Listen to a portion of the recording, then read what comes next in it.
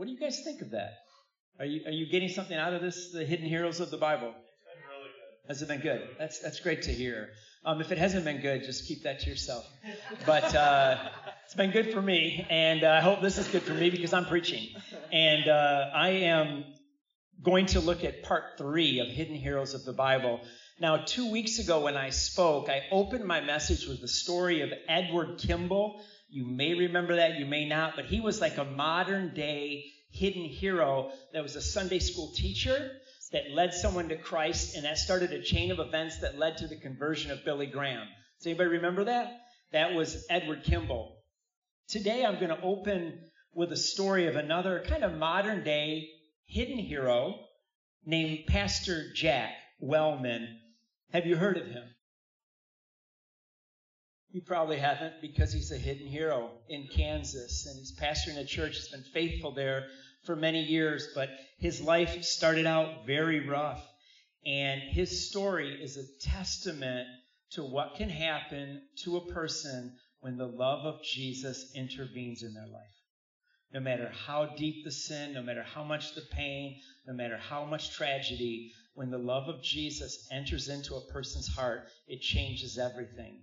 And the hidden hero of the Bible we're talking about today is just such a person.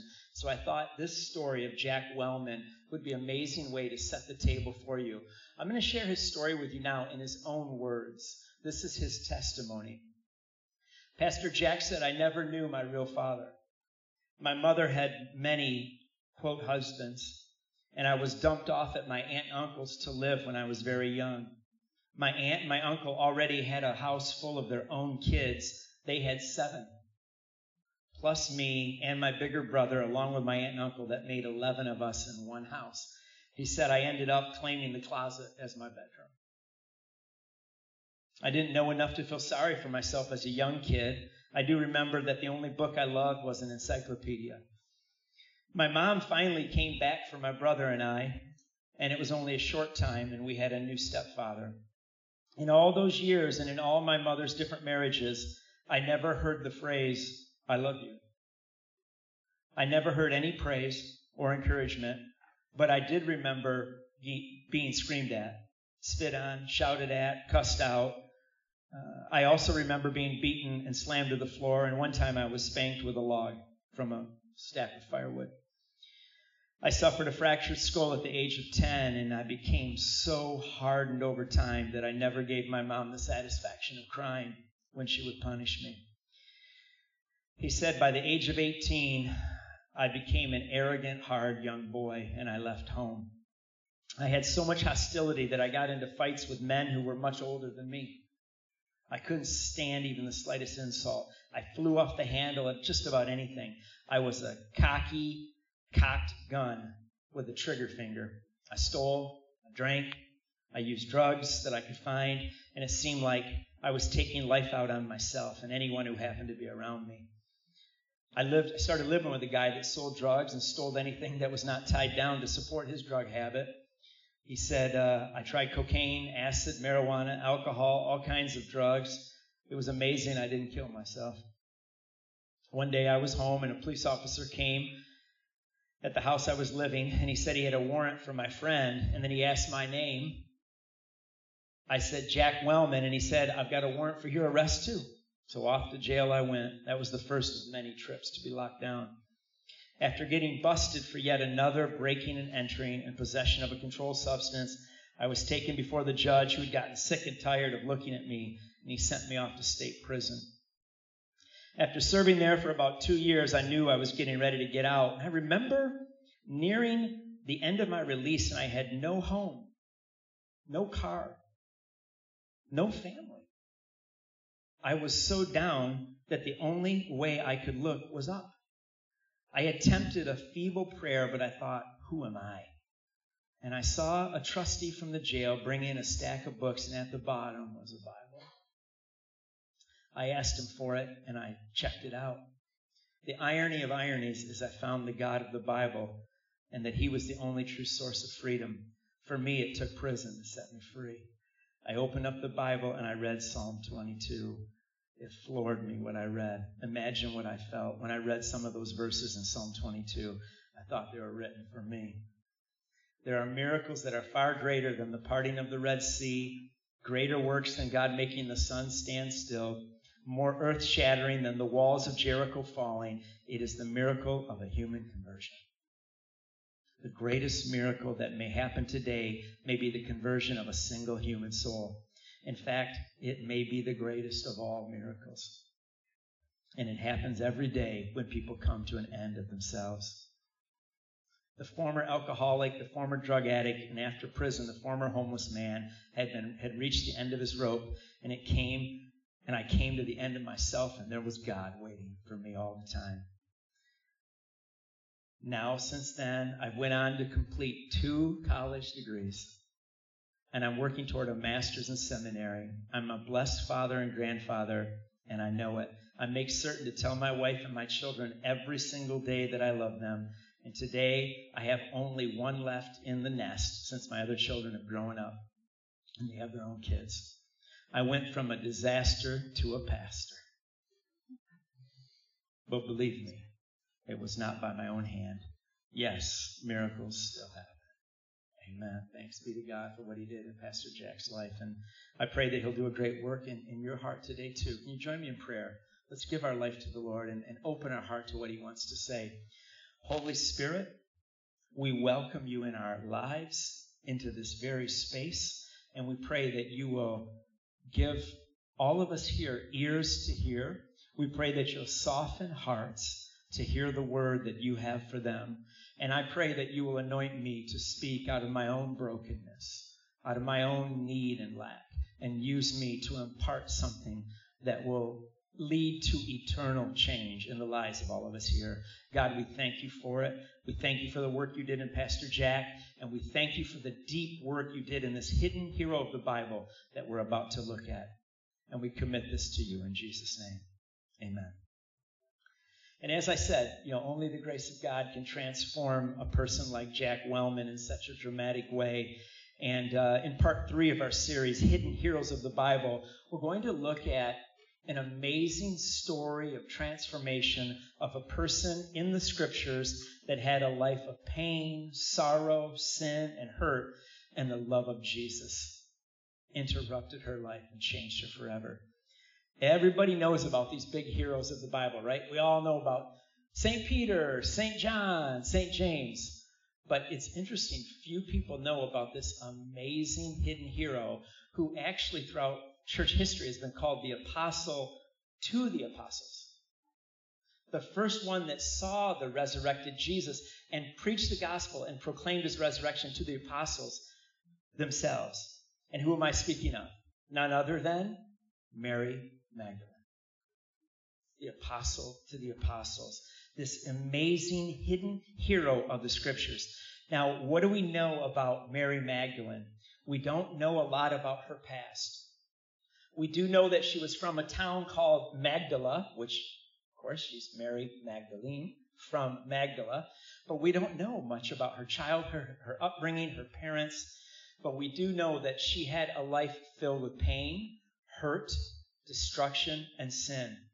And she had an encounter with Jesus and became one of the most close followers of our Lord. And this morning I'm going to talk about her story a little bit. We do know that she had encountered Christ and experienced a powerful, miraculous exorcism. Listen to Luke chapter 8, if we could put that up. The Bible says this in Luke 8, now verse 1. Now it came to pass afterward that Jesus went through every city and village, preaching and bringing the glad tidings of the kingdom of God. And the 12 were with him.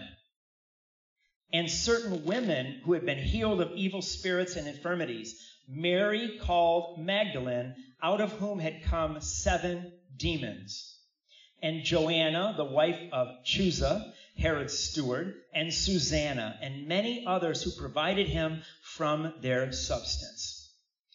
We know that, like I said, we don't know much, but we know that she had an encounter with God. She was set free from demons, and she was following Jesus closely. And actually, this woman and a few other really important women supported Jesus' ministry financially. Out of her own sustenance, out of her own means she would support the Lord's ministry. And yes, it's amazing to have an encounter with Jesus and get set free from demons, but something even more remarkable about Mary Magdalene, this hidden hero, is this. At the most important moments of our Lord's life, she was there. At his crucifixion, I put it on the screen for you to see. At his crucifixion, guess who was there? When most of the apostles had fled, Mary Magdalene was there. At his burial, Mary Magdalene was there. At his resurrection, Mary Magdalene was there. And you know what? Why this says so much to me about Mary and her relationship with Christ and how devoted she was to Jesus is because you know who's closest to you when you face these traumatic experiences in your life and you see who's with you. As some of you might know, I lost my father on April 28th of 2023. So just a few months ago, my dad passed away. And there was the moments where he was brought into the hospital and he was nearly unresponsive. And then there was that second day when he was on life support and there was 40, 50 people coming to say goodbye. And then there was that one moment on April 28th when my dad died. And it's burned into my mind. If you've ever been with somebody when they pass away, you can't forget that moment. And I was there with my dad. It was a gift that God gave me to be with my father. And my mom was there, and I remember a couple of my sisters were there, and my sister Karen's husband was there. My nephew, Abram, was there. And so why were we the ones that were there? Because we're close to him, right? When you're dying, when you're buried, these moments that are very, very important, those that are closest to you are the ones that are present, right? You understand that? Well, Mary Magdalene was there at all of these moments. Speaking of the resurrection, after Christ has been buried, listen to Mark 16:9. Do I have that scripture up there on the next slide? I do. This is incredible. Now, when he rose early on the first day of the week, he appeared first to Mary Magdalene, out of whom he had cast 7 demons. She went and told those who had been with him, and they mourned and wept. I love this picture here because it shows her preaching the resurrected Christ to the apostles. This hidden hero, the first one to see Jesus after he was raised from the dead and was commissioned by him to go proclaim the gospel. Now, I presented to you this morning a picture of Mary, the devoted follower of Jesus, the woman who was there at the crucifixion, the burial, the resurrection. But again, her life didn't start this way. She had a very difficult road, filled with sin, filled with pain and darkness. And I want to spend the majority of my time this morning looking at this encounter she had with Jesus that transformed her and turned her into this woman that I just talked about. Amen? So let's look at that. We're going to look at Luke chapter 7. Amazing story in the scriptures. We'll take it a couple verses at a time and break this down. We're going to look at verse 36. We'll start there. Then one of the Pharisees asked him, this is speaking of Jesus, to eat with him. And he went to the Pharisee's house, and he sat down to eat. And behold, a woman in the city who was a sinner, when she knew that Jesus sat at the table in the Pharisee's house, brought an alabaster flask of fragrant oil, and stood at his feet behind him, weeping. And she began to wash his feet with her tears, and wiped them with the hair of her head. And she kissed his feet, and anointed them with the fragrant oil. Mary Magdalene has also, throughout church history, been called the great myrrh bearer, because myrrh is a fragrant aroma, and so she's been known as the one who brought the fragrant myrrh to Jesus. And here we see her having this encounter, and it's very interesting because this is not Mary's house. This is a Pharisee's house. And a Pharisee had invited Jesus, and the Pharisees were the religious leaders, right? Do we understand that? So they were the religious leaders of the time, and they had invited Jesus into this home, and he came into the home, but out of nowhere, this woman comes, and she comes behind the Lord, and she begins to anoint his feet, and she begins to cry and break down crying. Can you imagine the scene? If you had somebody in your house like Jesus and somebody comes off the street, it's almost like a homeless person coming in and starts crying at your guest's feet and washing these feet with her tears. And obviously Mary is a woman in great turmoil and great distress of heart. And in verse 39, this is very telling, because when you listen to what the Pharisee thinks in his own mind, it says a lot about him and his own blindness. He says this: "Now when the Pharisee who had invited Jesus saw this, he spoke to himself, saying, 'This man, if he were a prophet, he would know who and what manner of woman this is who is touching him, for she is a sinner.'" Now this is interesting, because I don't know if this is true, but I believe that the Pharisee was also trying to understand who Jesus was. I conclude that because he invited him into his home. He wanted to talk with Jesus. He knew about the ministry of Jesus. He had seen and heard the Lord. And he's trying to formulate a picture of who this Jesus is. And then out of nowhere, this woman comes in who is a notorious sinner, and she's washing Jesus' feet with this perfume, and she's crying and touching him. And the Pharisee says, if this man in my house was really a prophet, he wouldn't allow this woman to touch him. See, she's contaminating him because she's a sinner. And the Pharisees were very self-righteous. I don't let anybody touch me. Nothing unclean will come around me, they would say. And he's judging Jesus, and he's judging this woman.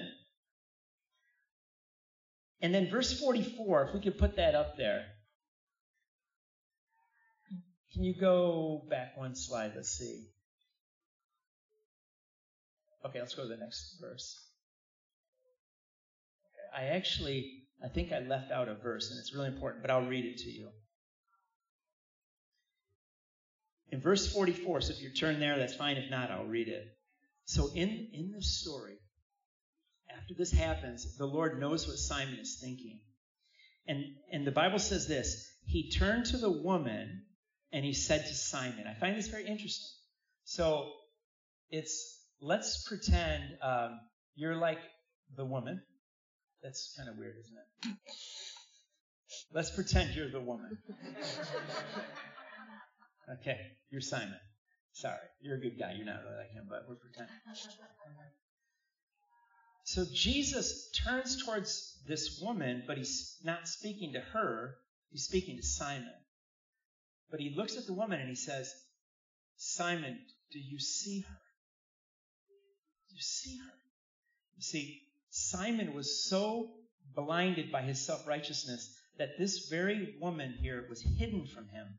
She was hidden because he couldn't see through the layers of his own self-righteousness and sin and judgmentalness.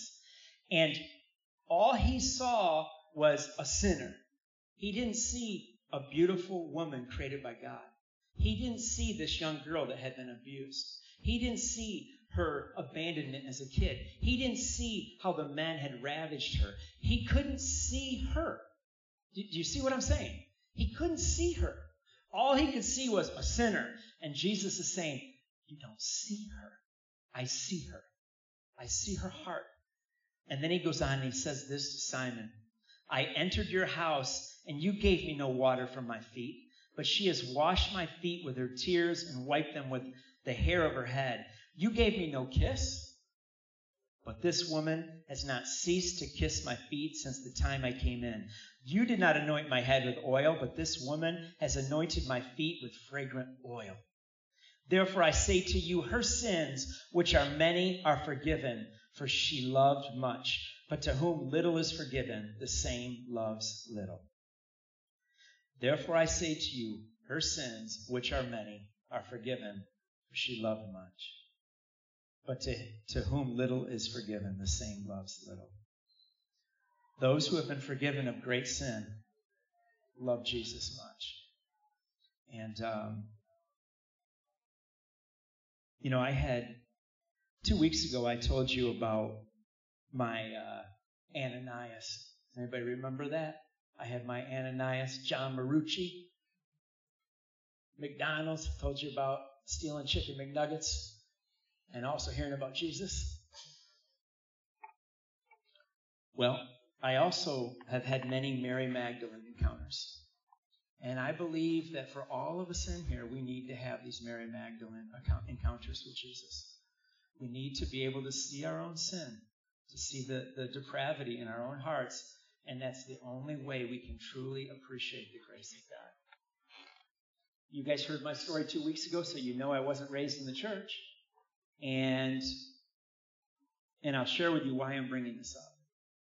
I've had conversations sometimes with friends and with my wife and others, and now we've been serving the Lord for over 3 decades, and we've seen people that were really zealous for Jesus when they were young that have fallen away. We've been working with college students like you since a long time, since 1990. And I remember college students that were zealous, and they would lead core groups, and they would serve God, and they would do all these things, and they would come to worship. And then I talk with them when they're 30 and they're not going to church. I talk with them at 35 and maybe they've even kind of rejected the faith. And it's heartbreaking to think about that.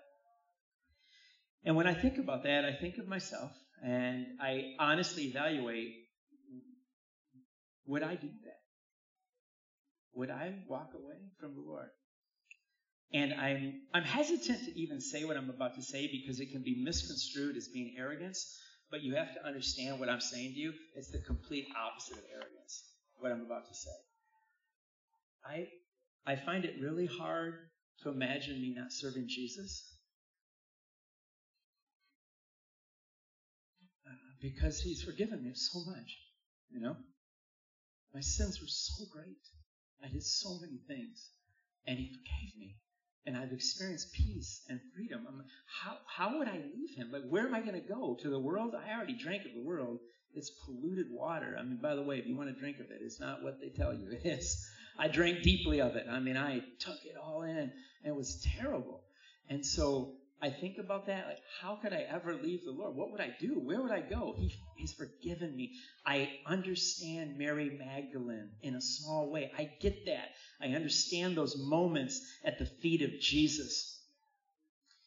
And you all need a Mary Magdalene experience. You all need an encounter. Whether you were raised in the church or you're new to the faith, we all need this because we're all sinners. All of us. When I came to Jesus after I had my Ananias, John Marucci, lead me to the Lord, I gave my life to the Lord, and I was zealous and I was excited, and I soon found out I had a problem, and that problem was Nino. He was the biggest problem, and that problem was my sin. And I'm not here to confess all my sins and go down the laundry list because we'd be here for decades. But I am here to tell you that there was one area of my life that Jesus really began to work in me, even as a young man. And that was the area of sexual immorality, sexual sin. You see, that had become a snare for me from the earliest memories. I remember, and again, as I tell this story, just imagine how Mary Magdalene has her story. We don't know her story, do we? But she had her story. She had her past that no one knows about, and I had mine. From the earliest days, I remember just being a kid, a little prepubescent kid, experimenting sexually, just with a desire, following the lust of my flesh, wanting to just give myself to that. I'm talking as a young person, right? Even started 6, 7, 8 years old. I got into my teen years, and oh man, I'm so glad I'm not a teenager anymore. Sorry, Pains. Man, that's an interesting time, isn't it? Hitting puberty's kind of weird, man. You guys are past it. Hallelujah. That was a strange time, man. 13, 14, 15. It was tough for me. And I had all these desires, and Satan was right there putting hooks in me and snaring me into the sin, so much so that I became fully given over to sexual sin. Now, I didn't even know it was sin. I just knew it felt good and I wanted it. That's all I wanted. And lady, can I just talk to the ladies here for a second? I looked here because they're all here.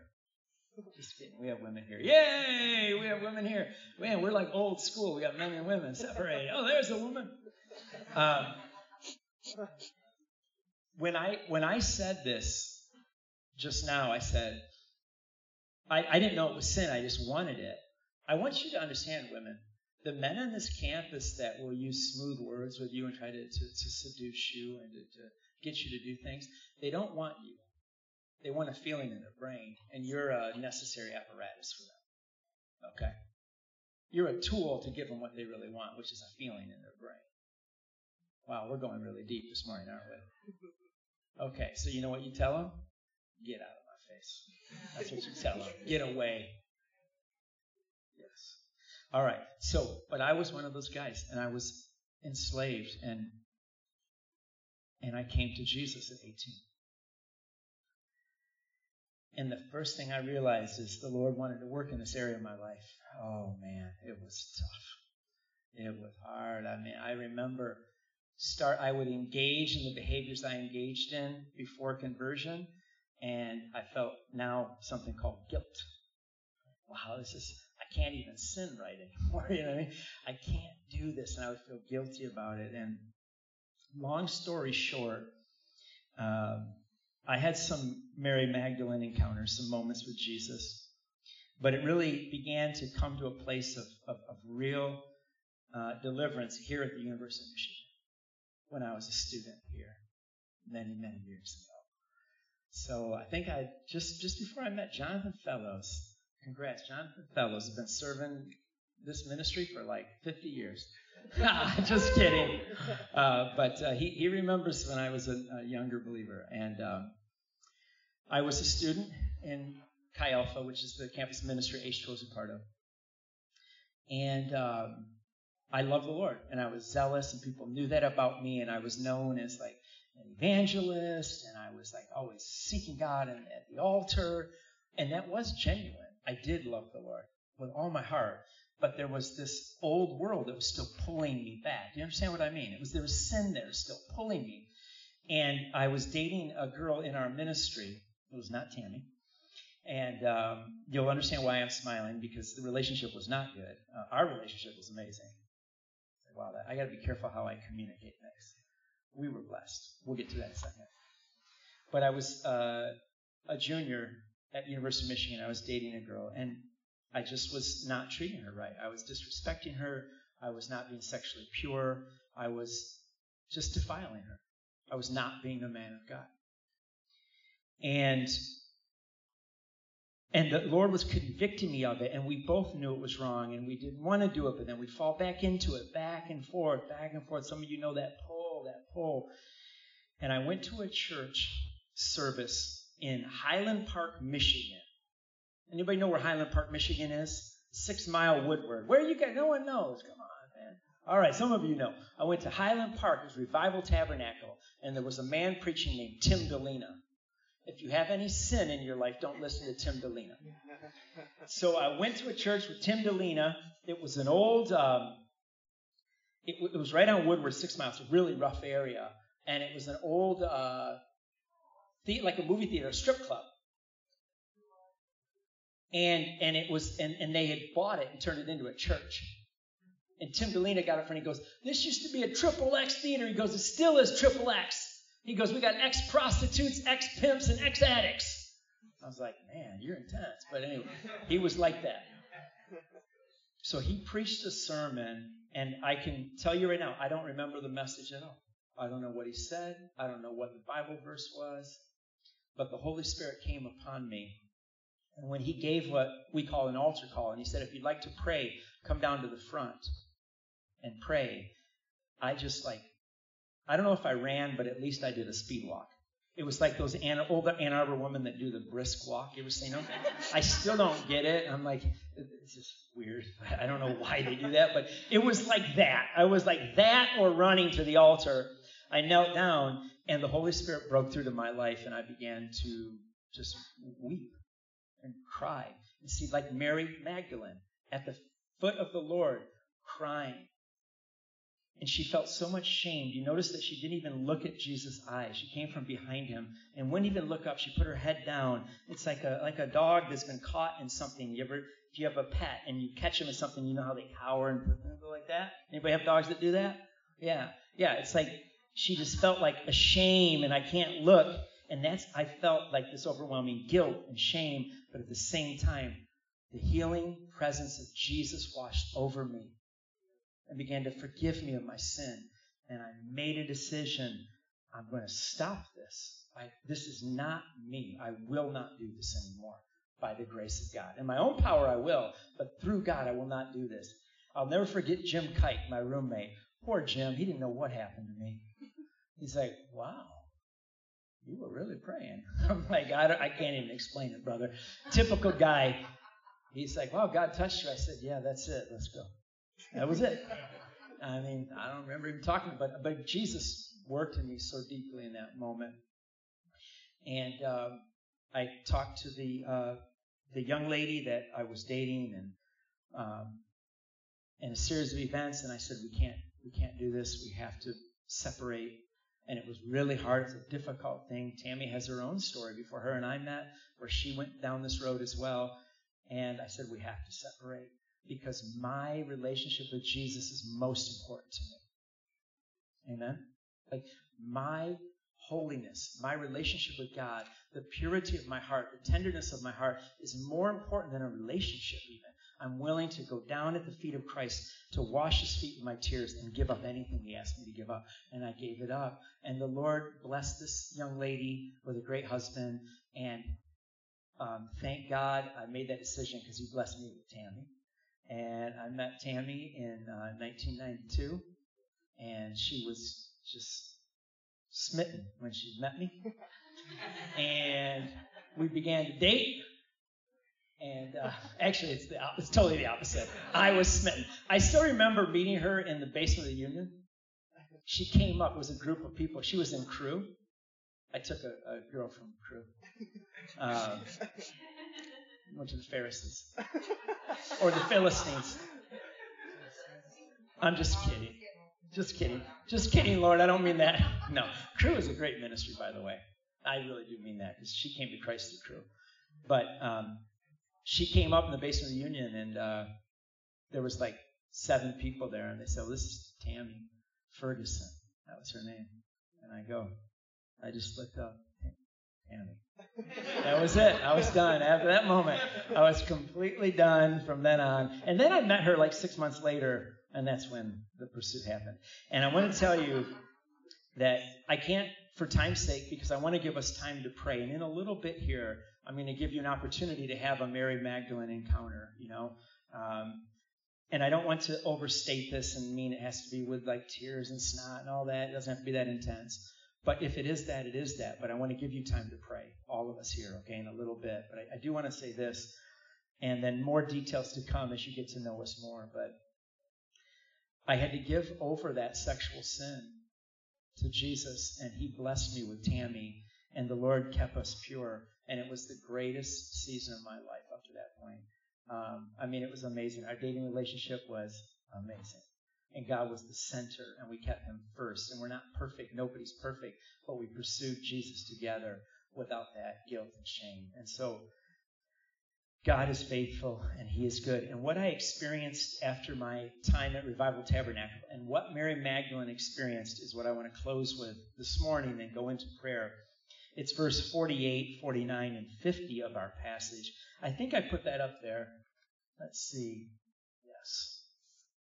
So after Jesus has this conversation with Simon, Mary is at his feet. Jesus looked to Mary, verse 48, and he said, your sins are forgiven. And those who sat at the table with him, they began to say to themselves, who is this? who even forgives sins. And he said to the woman, your faith has saved you. Go in peace. I received such blessed peace from the Lord when I was at Revival Tabernacle. It wasn't the end of the story, but maybe you've had these moments of confession, and I knelt down and I prayed, and I got up feeling like Mary Magdalene, go in peace. My sins are forgiven, and it changed my life forever, and it changed her life, and she became this hidden hero that we're talking about today. And in just a moment, we're going to pray, and we're going to have the worship band. Actually, let's have the band come up. I've got a couple more things to say, but I do want to have the band come up. We're going to pray for you in just a moment. I did want to say this because there's so many new people here.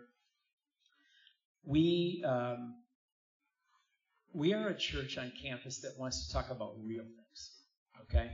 Things that are relevant to you and things that you deal with in the real life. And sexual sin is one of them. It's a reality. That's your world you're in, right? Specifically pornography. Pornography is everywhere. It's an epidemic in this nation, in this entire world, and it's just got people in bondage all over the place. And we want to serve you guys and help people get deliverance in this area. That would have been a great time for it. Amen. Thank you. The church is actually talking. Can you believe it? It's like sometimes as a church, churches don't talk about this. This is real. And we have something called Conquer Series that we're going to talk about in the weeks to come. It is a intense, amazing Bible-based program to help people get set free from pornography addiction. And so just to let you guys know that in the weeks to come, we're going to talk about this. And we want to have some Mary Magdalene encounters. Amen. We want to see people set free. We want to see you guys walk in peace and freedom. And I just wanted to give you that little promo. We're going to talk about that more next week. But for now, can we stand together?